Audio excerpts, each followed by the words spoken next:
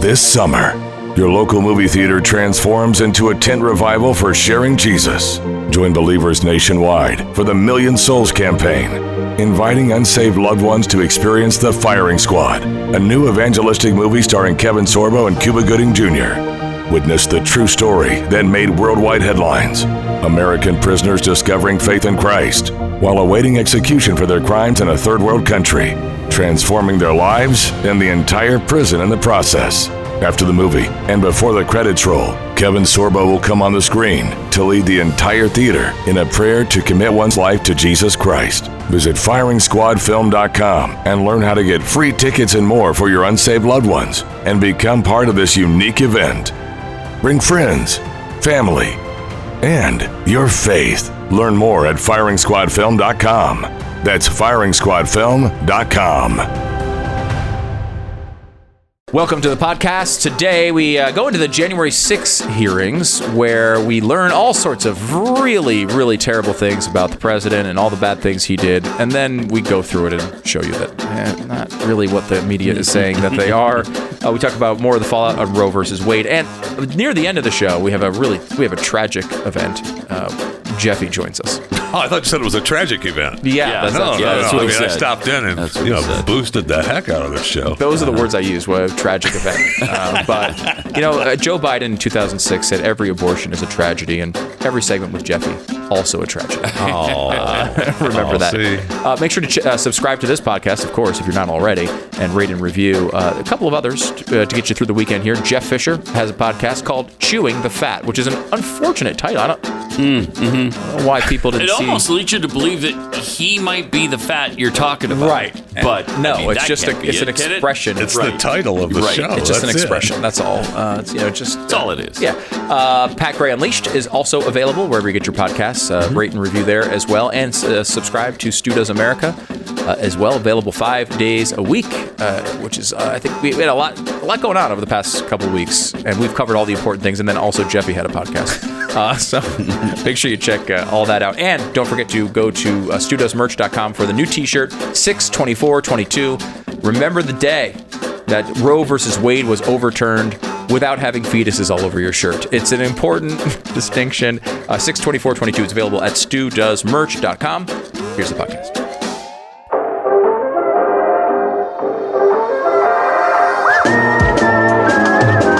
You're listening to the best of the Glenn Beck program. Well, Cassidy Hutchinson has finally blown this thing completely open. We were looking for the smoking gun in the January 6th situation that links Trump to all the madness. Well, we have it now. We have it. Did you see her testimony yesterday? I did see a bunch of the testimony, yes. Powerful. Now, she was the chief of staff for Mark Meadows. Yes. So who was the chief of staff for Donald Trump? Right. So what does that make? I don't know how that works. Do you multiply them? Chief of staff times chief of staff to find out what it is?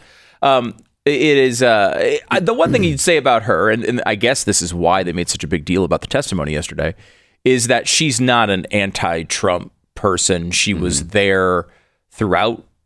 She, to the end was still chief of staff for Mark Meadows, right? And Mark Meadows was the chief of staff for the president of the United States. Mm-hmm. So this is not someone like, it's not like I don't know who's the right example, but there's been so many players in this at this point, but not someone who was highly skeptical of Trump the whole time, right, and is now saying bad things about them now that they don't have a job anymore. She was there the whole time and was working closely with the president, had access to a lot of the internal conversations. So I guess that's why she was a big deal yesterday. Yeah. Here's what she had to say about Donald Trump being pissed off that they weren't taking him back. He wanted to go to the Capitol building. I want to go to the Capitol building, be with my people. Here's what she said. Relayed to him, we don't have the assets to do it. It's not secure. We're going back to the West Wing. The president had very strong, a very angry response to that. Tony described him as being irate. The president said something to the effect of, I'm the effing president, take me up to the Capitol now. Mm-hmm. To which Bobby responded, sir, we have to go back to the West Wing. The president reached up towards the front of the vehicle to grab at the steering wheel. Okay. Mr. Engel grabbed his arm, said, "Sir, you need to take your hand off the steering wheel. We're going back to the West Wing. We're not going to the Capitol." Right. Mr. Trump then used his free hand to lunge towards Bobby Engel. And when Mr. Renato had recounted this story to me, he had motioned towards his clavicles. Yeah, his clavicles. He almost grabbed his clavicles. He's going to break his collarbones. Now that's what Trump was going to do. He's apparently very proficient at breaking people's collarbones. He can do that he can just snap them in half with his hand. And it's important to know because, look, our education system is not what it once was. The Constitution explicitly bans the president from touching clavicles. Yeah. That's in the Trump the clavicle completely clause. ignored it. Yeah, the clavicle clause. Clavicle clause. Yeah. It's hard to say, but that does exist. Well, if you're Tom Brokaw, you can't say clavicle clause. It's a clavicle clause. So the idea that, the speech is over. Okay. President Trump wants to go to the Capitol. They're driving him back to the White House. And look, it's a long walk. He's not going to make that walk. So he wants to be in the car. Yeah. And they say no. They say no. The Secret Service says no. Now, so keep in mind, he's in the Beast, the presidential limousine. Yeah. He's in the back of the limousine. He doesn't ever ride shotgun that I know of. Right, Even when he calls it, he still doesn't get to do it. Well, if he calls it first. No, they still don't let him do it. Wow. So he's in the back. I guess he jumps through the partition, grabs the steering wheel with his right hand, and with his left, he's got the clavicles of the Secret Service agent who's driving in his hand. And he's about to snap his collarbones.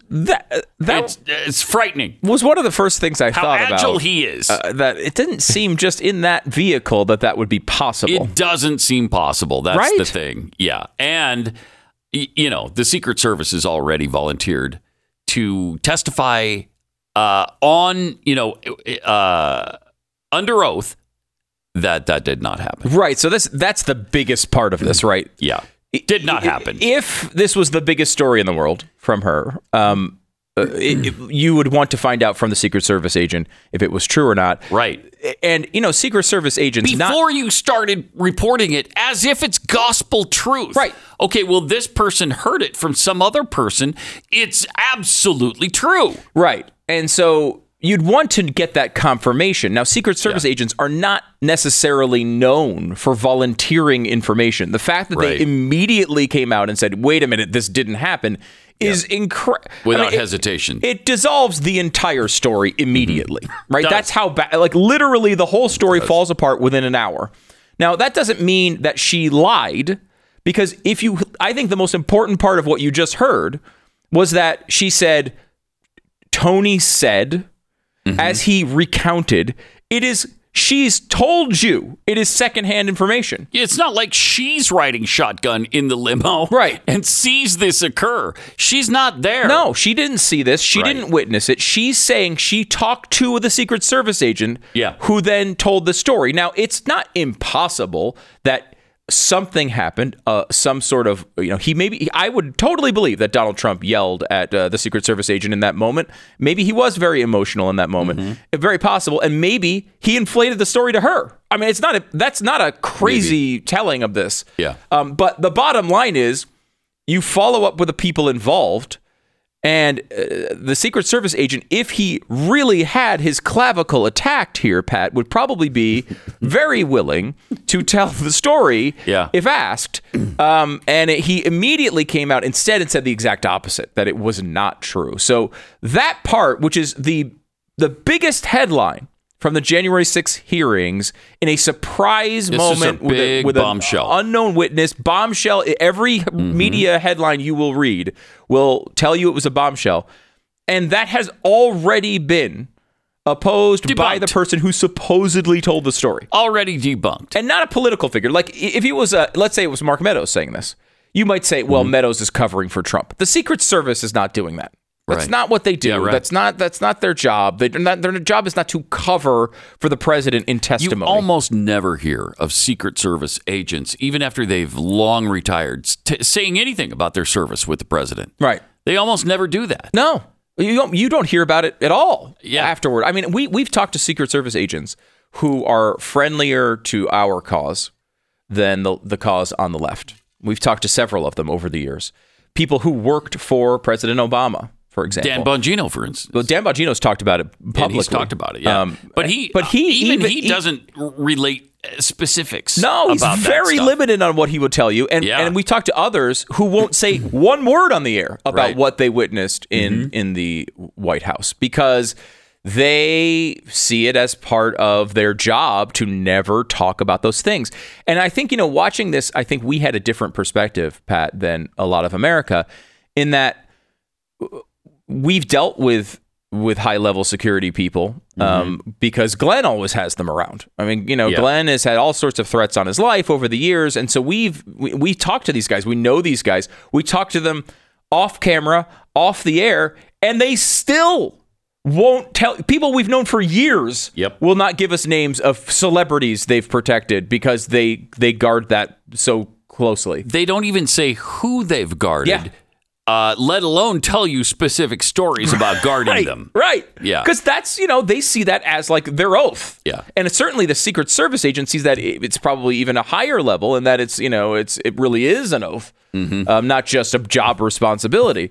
So seeing that, and then I thought another part of this, Pat, was interesting from maybe our perspective more than, a person who is in a normal job, not working with a person that has 15 active threats against him all the time.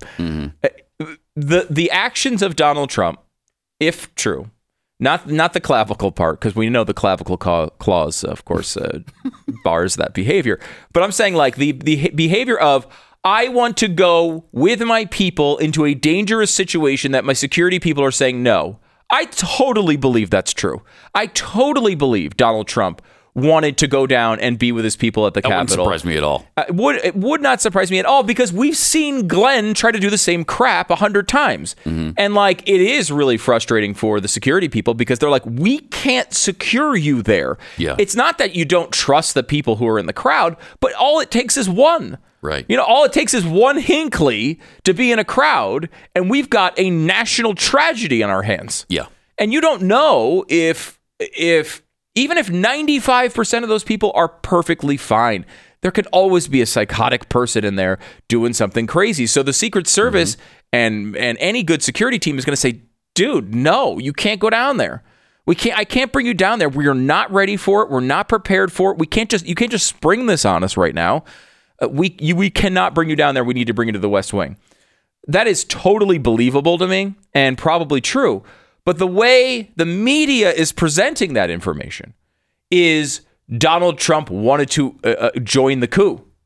Donald Trump wanted to go down there. He wanted to be there to overthrow the process. Now, so stupid. That is total spin. He wanted to be with his people. He wanted to show that he wasn't going to just go hide in the White House when he was asking them to go down there and walk down to the Capitol and not riot, but protest. Totally believable. The idea that Donald Trump, take all the other stuff out of it. Donald Trump's a pretty coddled guy. He's lived as a billionaire for how long? Do you think he wants to be in the middle of a brawl inside the Capitol? No. Do you think he wants to be in the middle of a group of people putting flagpoles through windows of the Capitol? Do you think he wants to be in the middle of people? Do you think he wants to be in the middle of a pepper spray incident? The guy lives in a gold palace.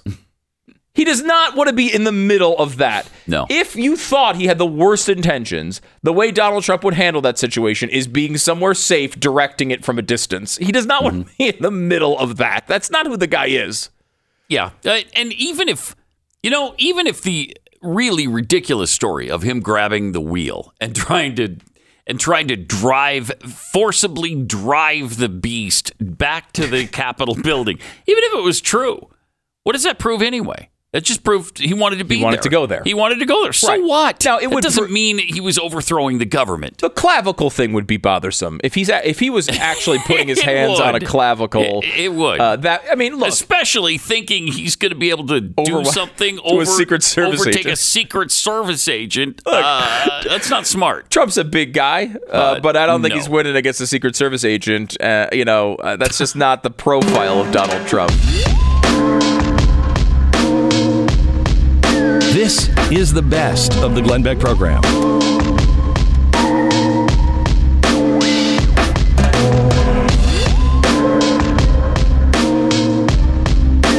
It's Pat and Stu for Glenn on the Glenn Beck program. Check out my show, Pat Gray Unleashed. I will. Immediately preceding this one live. Well, I can't do it now. It's already passed for today. Well, that's true. But you could listen later on at your leisure. Wait, on demand? Yeah, on demand. Whenever I want it will be there? Whenever it's convenient for you, you can listen then via podcast. That's incredible. Anywhere you get your podcast. Plus, I understand that you also have a show to listen to and watch. I do. View. You should check it out. It's called Stu Does America. Huh. And every day we do this country. Okay. And it's fun. All right. We've had a lot of it's been a fun show, and I know yours is as well. I think there's a lot on the conservative side that can get boring and frankly just dull, bore you to tears every day. And so we try not to do that. Yeah, we do too. We try to make the apocalypse fun. Yeah. That's our goal, is to make the apocalypse that is happening right now, make it fun. Make it fun. Yeah. By the way, on this note, we've been talking a lot about January 6th today. And that's the day the left wants you to remember. I would argue. Stu, it's the day democracy almost died. Yeah, I've heard that. Yeah. That's really bad. And they really want you to be talking about January 6th. I'm going to go ahead and argue you should be talking about a different date. We've got the new T-shirt up right now at studosmerch.com, 6/24/22. The day Roe versus Wade was overturned. I like that. Go get it. It's a great shirt. And it's one of those shirts, too. It's like it's a way to show you're pro-life, and you don't have to have like a fetus on your shirt, you know? You don't want to necessarily have like. I don't want to wear a fetus. As pro-life as I am, I'm not wearing a fetus on my shirt. I don't want like some graphic image of a fetus on my stomach as I'm walking around. I already look bad enough. So this one will help you look good and kind of give you. If that makes me a bad person, then so be it. Yeah. Yeah. All right. Sorry about that. Terrible. So get it now. StuDoesMerch.com. It's the 6/24/22 shirt. They also have the mugs and the stickers and the hats and all that stuff. And they're all sans fetus? No fetuses. No fetus. I mean, maybe we should do a separate shirt that's just fetuses. Like it's just constant fetuses on every part of the shirt. I don't know. Yeah, maybe that would sell even better, but I hope you do it. I like it because, look, I want to make clear what I believe, but I also, I like the fact that people who know, who are on our side are going to know that date, and I want them to know that date. The left is going to be saying, January 6th. I want to be talking about that date. That's the most important date we've seen in the last couple of years, I think. Oh, yeah. One of the most important dates in our lifetime, I'd say. There's already the first number I heard was they think, even with all of the craziness going on with states opening up abortion access, and they still think it could prevent 100,000 abortions a year. It's a good start. It's a great freaking start. There's 600,000 now, and if it's only 100,000, what an incredible day! What an incredible. If it's only 100,000, what an improvement. It's still way too many people are going to be aborted. But you know what? Making even that amount of progress shows that we still have a long road to go, but also indicates how important this day was. And when is enough? The number in the United States alone is over 63, somewhere between 63 and 65 million. Babies that we've lost since 1973. Isn't that enough? I would say it is. It's 1.5 billion worldwide. That number kills me. 1.5 billion. 63 million here is really, really bad, and it always hits you in a rough way. But man, when you think about globally, over a billion. And it's between 50 and 75 million every year. That's 50 and 75 million a year. Soul crushing. And many of the areas of the globe are going the opposite direction. We're becoming more liberalized in these rules. So hopefully that switches, and at least it's kind of switched here in part of the country anyway. So check that out. By the way, speaking of the Supreme Court, there were two. This is a surprise to me, I will say. I thought there was 3 or 4 decisions left. And there are 4. There were 4. Yeah. And I expected we would get 4 because this is the last day they had announced. And also, they had been doing about 5 per day for most of this as they were releasing these. Well, today they came out, they gave the 2 boring ones. No offense to you if you're involved in these cases. But we got the 2 boring ones and didn't get the 2 big ones. The 2 big ones we did not get is the EPA ruling, which I think is the biggest one as far as it affects your everyday life and how your government operates. It's a huge, huge case. And then the other one is the remain in Mexico part of the Trump immigration situation, the Trump directive. Yeah. So neither of those came out today. They did announce that they're going to come out tomorrow. So that's your last decision day of the session. Tomorrow, you will get those decisions live on this program, or at least during this time slot. And the two that came out was a Native American issue about who can prosecute in a Native American area, and a Veterans Affairs issue. Both of them, important in their own way, but not necessarily top of the mind. So we're not going to spend too much time on that today. How did it turn out, though, on the Native American thing?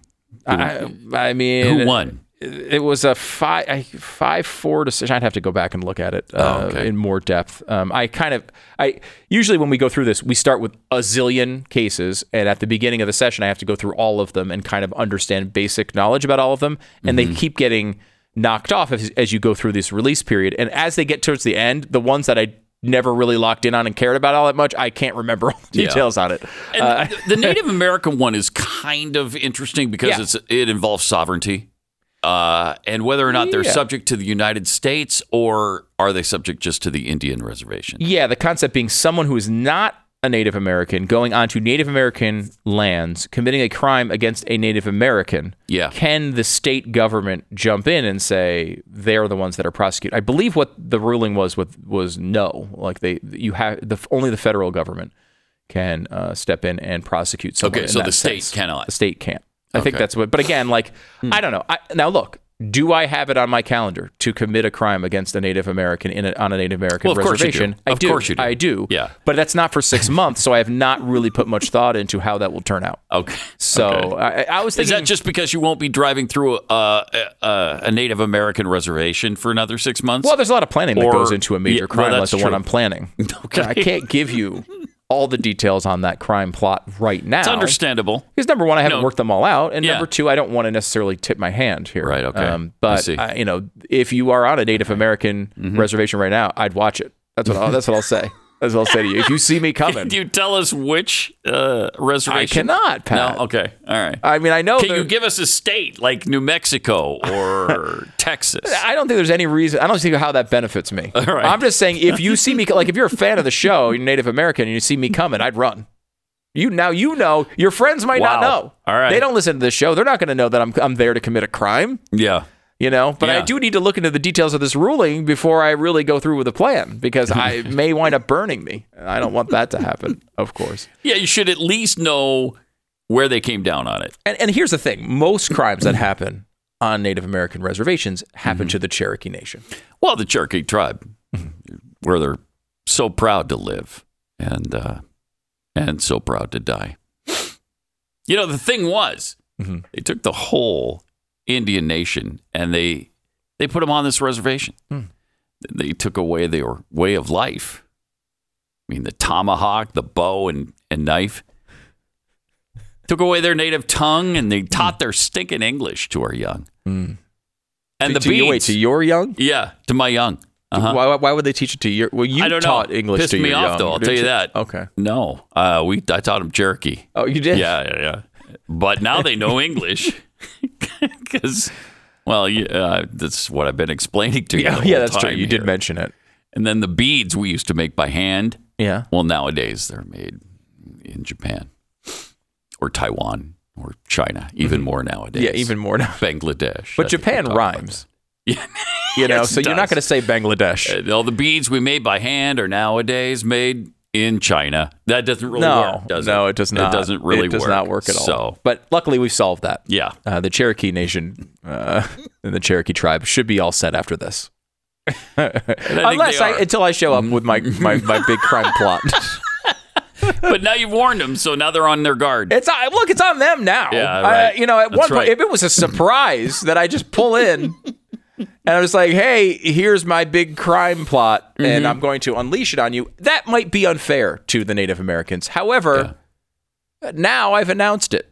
Right. So they know if you see Stu waddling down the street. Yeah. Or coming in your brand new car, which is on order now, right? I have you getting a car? Yes, this is a big development. Okay. And this will help them watch for you, by the way. Yes. Stu's getting a new car. Yes. I don't know if you're going to share what kind of car it is, but he's getting a new one. I feel like the same way I don't want to share the details of the crime plot. I don't necessarily, because then they know what I was pulling up. That's right. But so I ordered a car in Joe Biden's economy. Mm-hmm. And this has been an interesting experience. And bam! You got it right away? No. Well, there's no cars, on the lot. That's how I used to understand how you purchase cars. Yeah. Like you'd go to a dealership and they would say, here are the cars we have. Would you like to choose one of them? Or you could special order one and it'll be here in 6 or 8 weeks. Mm-hmm. That's kind of the way it would typically go. Mm-hmm. That's not how it goes now. No, it really isn't. So I kind of agonized over what I was going to do. They didn't have any cars on the lot that I wanted, or the type that I wanted. So I did have to put in a special order, and the special order normally would take 6 to 8 weeks. That's, that was the timeline.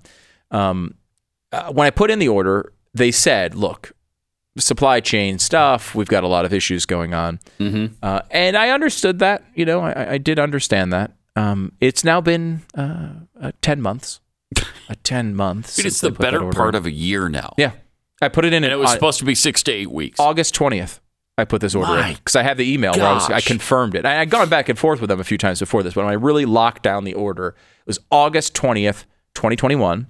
It is now June 29th, 2022. Jeez. And just a few weeks ago, Pat, I got or I guess it was like maybe a little over a month ago now, where I got a Target production week where they decided they were going to actually theoretically build this car. Wow. So the Target production week comes. Okay. They say the Target production week is going on. Just the other day, I get a text that says, quote, your car has been built. And I was like, really? Wow, that's incredible. It's been built. Can I come pick it up?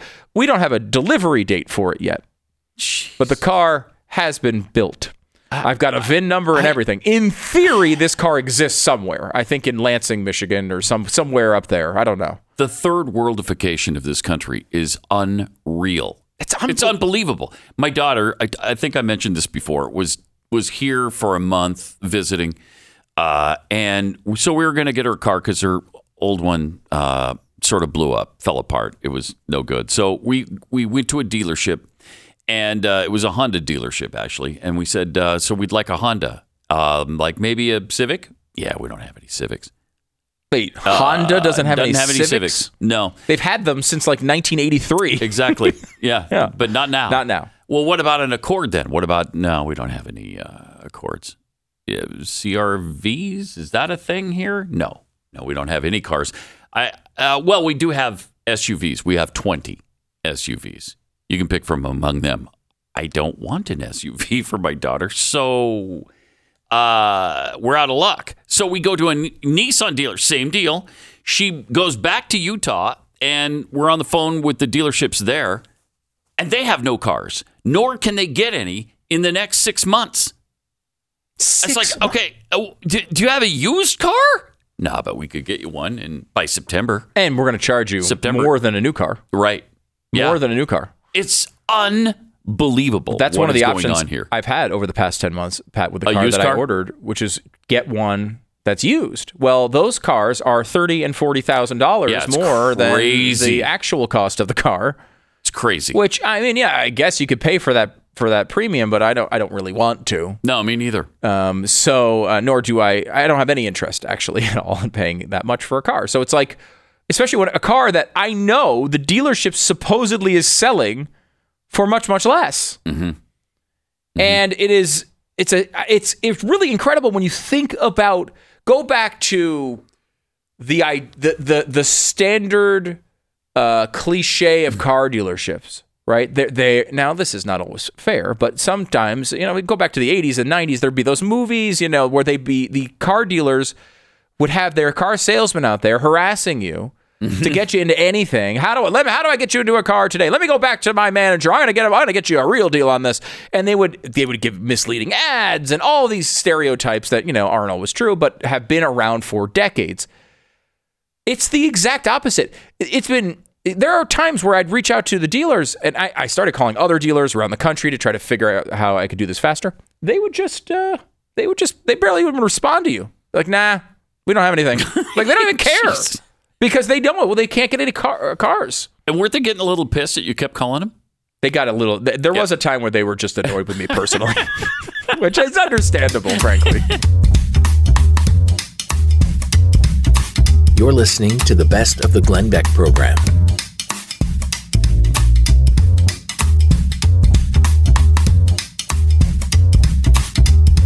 Here's another example of the inmates running the asylum. The Amazon employees got together and wrote the leadership of Amazon an open letter. Group of pro-abortion Amazon employees filed this public letter to the company where they demanded that the online retailer cease any and all business in pro-life states. We, the undersigned, they wrote, come to you today to request immediate and decisive action against the threat to our basic human rights with the overturning of Roe v. Wade. As part of Amazon's wide-reaching efforts toward a more inclusive and diverse workforce, really? Are they really trying to get a more inclusive and diverse workforce? We believe that Amazon cannot let this recent decision go unanswered. We ask Amazon, the world's best employer, to actively defend against this assault on our liberty. Since when is this a corporation's job in this country to defend their employees' liberty? I mean, Amazon's in business to make money. Let's face it. That's what they want to do. Bezos started the company so that he could make a living for himself and his family. And it worked out pretty well. It turns out that he made a really nice living for himself and his family. And it's not his responsibility to follow up on the ideology of his employees. But they want him to cease operations in states that enact laws that threaten the lives and liberty of abortion seekers. So stupid. I would abort every one of their careers. I would too. Everyone who signed it, I'd abort that career. Either by denying health care in life-threatening circumstances or by criminalizing abortion seekers and providers. Nobody is criminalizing abortion seekers. Now, some have threatened the abortion providers, like, the doctors or the clinics that are involved. But nobody is saying that the woman is going to be prosecuted in any way. No, I don't think that's in any of these laws. Nor is their life in danger because in, I believe, every single case in these states that are banning abortion, there's the exception for the mother's life being in danger. Every single one. Every one of them. Now, their argument is this weird Roe versus Wade argument that's been around for a long time now, which is, they could die in childbirth. That's really their argument here. Like, if you make them carry to term, they could theoretically die during childbirth. Kidding me. Come on. Really? Yeah, that is this really... 1842 now? Yeah, exactly. Is that where we are? We're a little house on the prairie.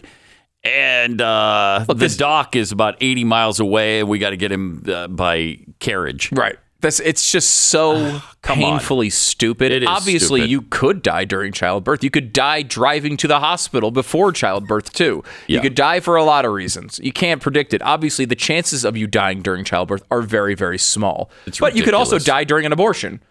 True. There's risk everywhere all the time. It's not a sensible point. They've been trying to make that.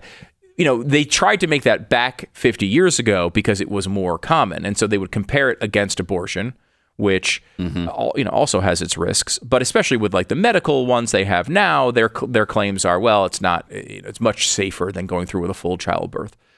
Now, look, in 2022, we're talking about two very unlikely outcomes. It's unlikely that you would die during an abortion. It is unlikely that you would die during childbirth. That's not very common. And it might be about equally risky on both of those. But, you might have about an equal chance with each. I don't know. They claim, their claim is, oh, no, it's much more dangerous.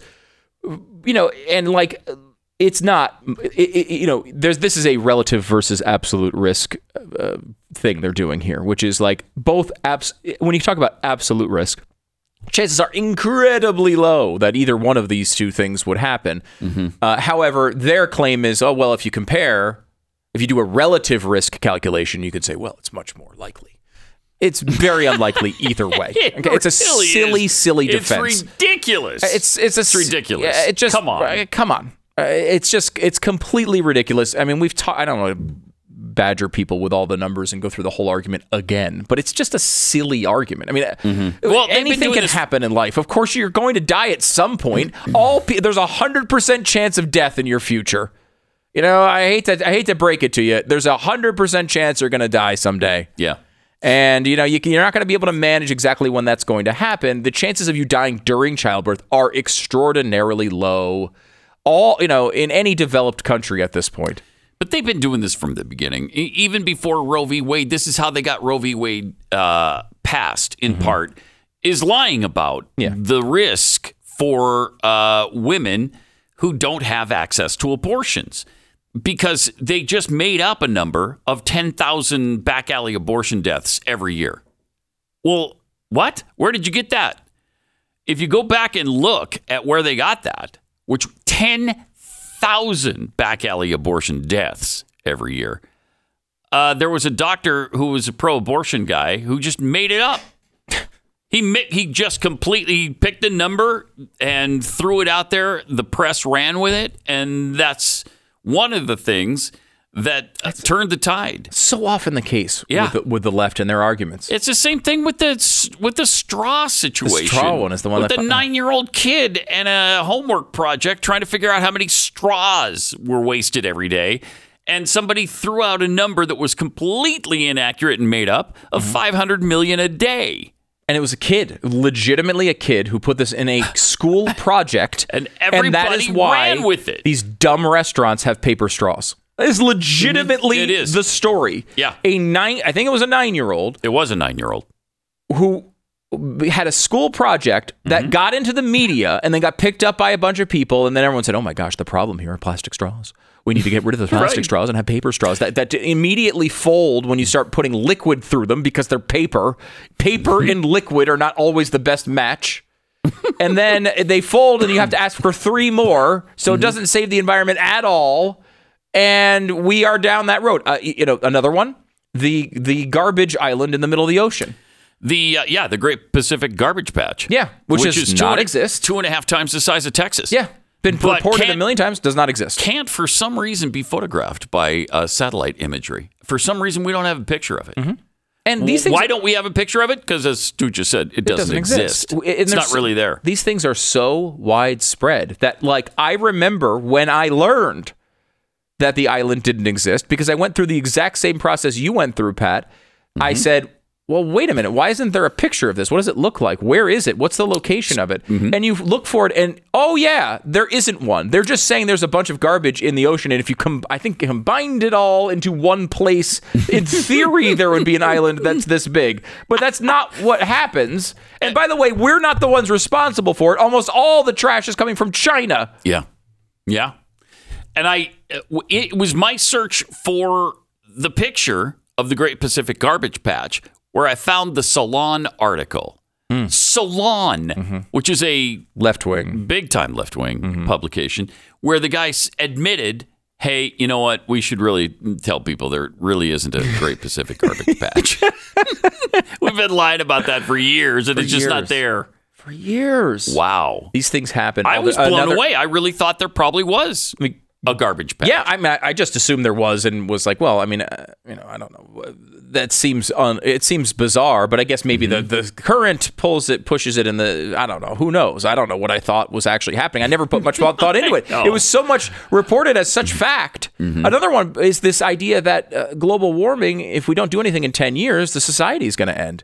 Yeah. And this has been everywhere. Every politician on the left has said it. AOC, it's like her favorite thing to say. Biden has said it multiple times. And my argument on that when I first heard it was, look, I've looked at enough climate data over the years. This seems like some outlying, scary scenario that some doctor or some scientist said, but is not the realistic possibility. Is it, is it... and it's not, doesn't mean the world's going to end. It means that we hit a point where it's going to be difficult to return because of this idea of positive feedback. It's a standard thing in global warming theory where each thing that goes wrong feeds back and makes the other things go more wrong. And then that in turn makes the next thing go wrong. It's a feedback loop. It's a feedback loop. And there's no reason to believe in all the stuff that I've ever read, and what I certainly believe, and many scientists as well, that the climate is a positive feedback system. It seems very clear over thousands of years. It's a negative feedback system. It seems to be able to correct its ice ages with going the other way. It's the reason why humanity has been able to live here for a long time because of that. So that's a whole nother story, but that's what I thought. And that was just me analyzing it and just kind of like looking at the way these things normally play out. However, that was not accurate. My opinion was not accurate. And the reason I know this is from Michael Schellenberger, who wrote in his book about this and decided to actually go to the scientist who supposedly was being quoted and asked them, hey, guys, did you guys say was that this? The UN's climate division or whatever? What do they call that? The IPCC. IPCC. And he went there. And he talked to the scientist. To the very scientist. And what the scientist said was, oh, thank you. We were so sick of this being reported. No, we didn't say that. That's really what it was. That's what it was. That's how it turned out. Yeah. It's one of the most widely shared pieces of climate hysteria, and the guy who was quoted didn't even say it. That is how crazy this stuff is. It becomes part of the ecosystem in such a weird way. Yep. And from the straws to all of this stuff. To deaths of back alley abortions. Yeah. Back alley abortions is a great one. Look, there probably were, and we know there were, by the way, because some of the abortion activists were the ones doing it. They were doing the procedures that were killing women. That was not pro-life people being like, I can't wait to do a fake abortion so I can kill people. The year before Roe v. Wade, where they were still doing back alley abortions because they were illegal. There were 24 deaths. 24 due to illegal abortions. There were 24 deaths due to legal abortions. There were 39 deaths due to back alley. Okay. So 39 in a year, the year before Roe v. Wade was passed. Because at that time, about 2/3 of states had banned it. Yeah. But there was still a third that had allowed it. Right. Because it was in the situation like it is now, which when they keep saying we're going to go back to pre-Roe times, that's not true. There's going to be more access to abortion now than there was pre-Roe because more states will have it open. But yeah, so you have several dozen, and look, we want to obviously stop all of them. There was, maybe it is, I would think a back alley abortion would be very dangerous, but honestly, at this point, far from 10,000 though, very far from 10,000. Yeah, and this is again, there was a group we talked about, Jane's Revenge, that was threatening to burn down cities and stuff when this verdict came out. That is based on another organization. The Jane part of that comes from an organization that popped up after Roe versus Wade. And they were providing illegal abortions for women. It was leading up to that, I think. And the idea was they would give these abortions out, and those are the people, not just that particular organization, but those types of organizations were the ones doing the illegal abortions. These groups that are praised by the left are the ones doing the illegal abortions that led to the deaths. Jeez. At least in some of these cases. And that one, I don't know if there's any with that specific organization, but a lot of those organizations existed in places where these things were banned. But beyond all of that, right? They're like, oh my gosh, we're going to go back to this era of back alley abortions. Why? Wait, what time? What year is it? Right? Yeah. We have a situation where any woman in any state can get an abortion if their life is in danger. Any person in any state is within a 2-hour flight of being in a place where they can get an abortion at any time. Okay. And your employer will almost certainly pay for it. And your employer will probably pay for it. If not, an abortion activist organization will pay for it. Because there's a bunch of them that have already popped up. And HHS is talking about paying for it. HHS is talking about it. AOC wants to put these on federal land. I think that's idiotic and wouldn't do pass abortion muster, tents, but it's possible. At national parks, that'd be great. We do know that private organizations are doing Winnebagos, and they're pushing them right up to the borders, so you can come right across the border and get your abortion. And all of this is almost a pointless conversation for most women because you can order it online from an Indian pharmacy, which will have your abortion pills to you within days. And you could take it in Texas, in Louisiana, in Mississippi, wherever you want to. All of this I consider to be bad. Mm-hmm. But why would you go to a back alley abortionist when this is the situation where you can get it legally? Good question. And get it free anywhere, or just get it in the mail? Why would we go back to an era of back alley abortions anyway, even if it was only 39 deaths? It doesn't make any sense at all. And anyone who thinks about it, I think, gets to that conclusion. But your job as an American right now is not to think. Because if you think, then all these things are obvious. If you can do what they want you to do, which is just nod your head and go along with it and post your tweets and memes and TikToks, then you're playing the game the way they want you to play it.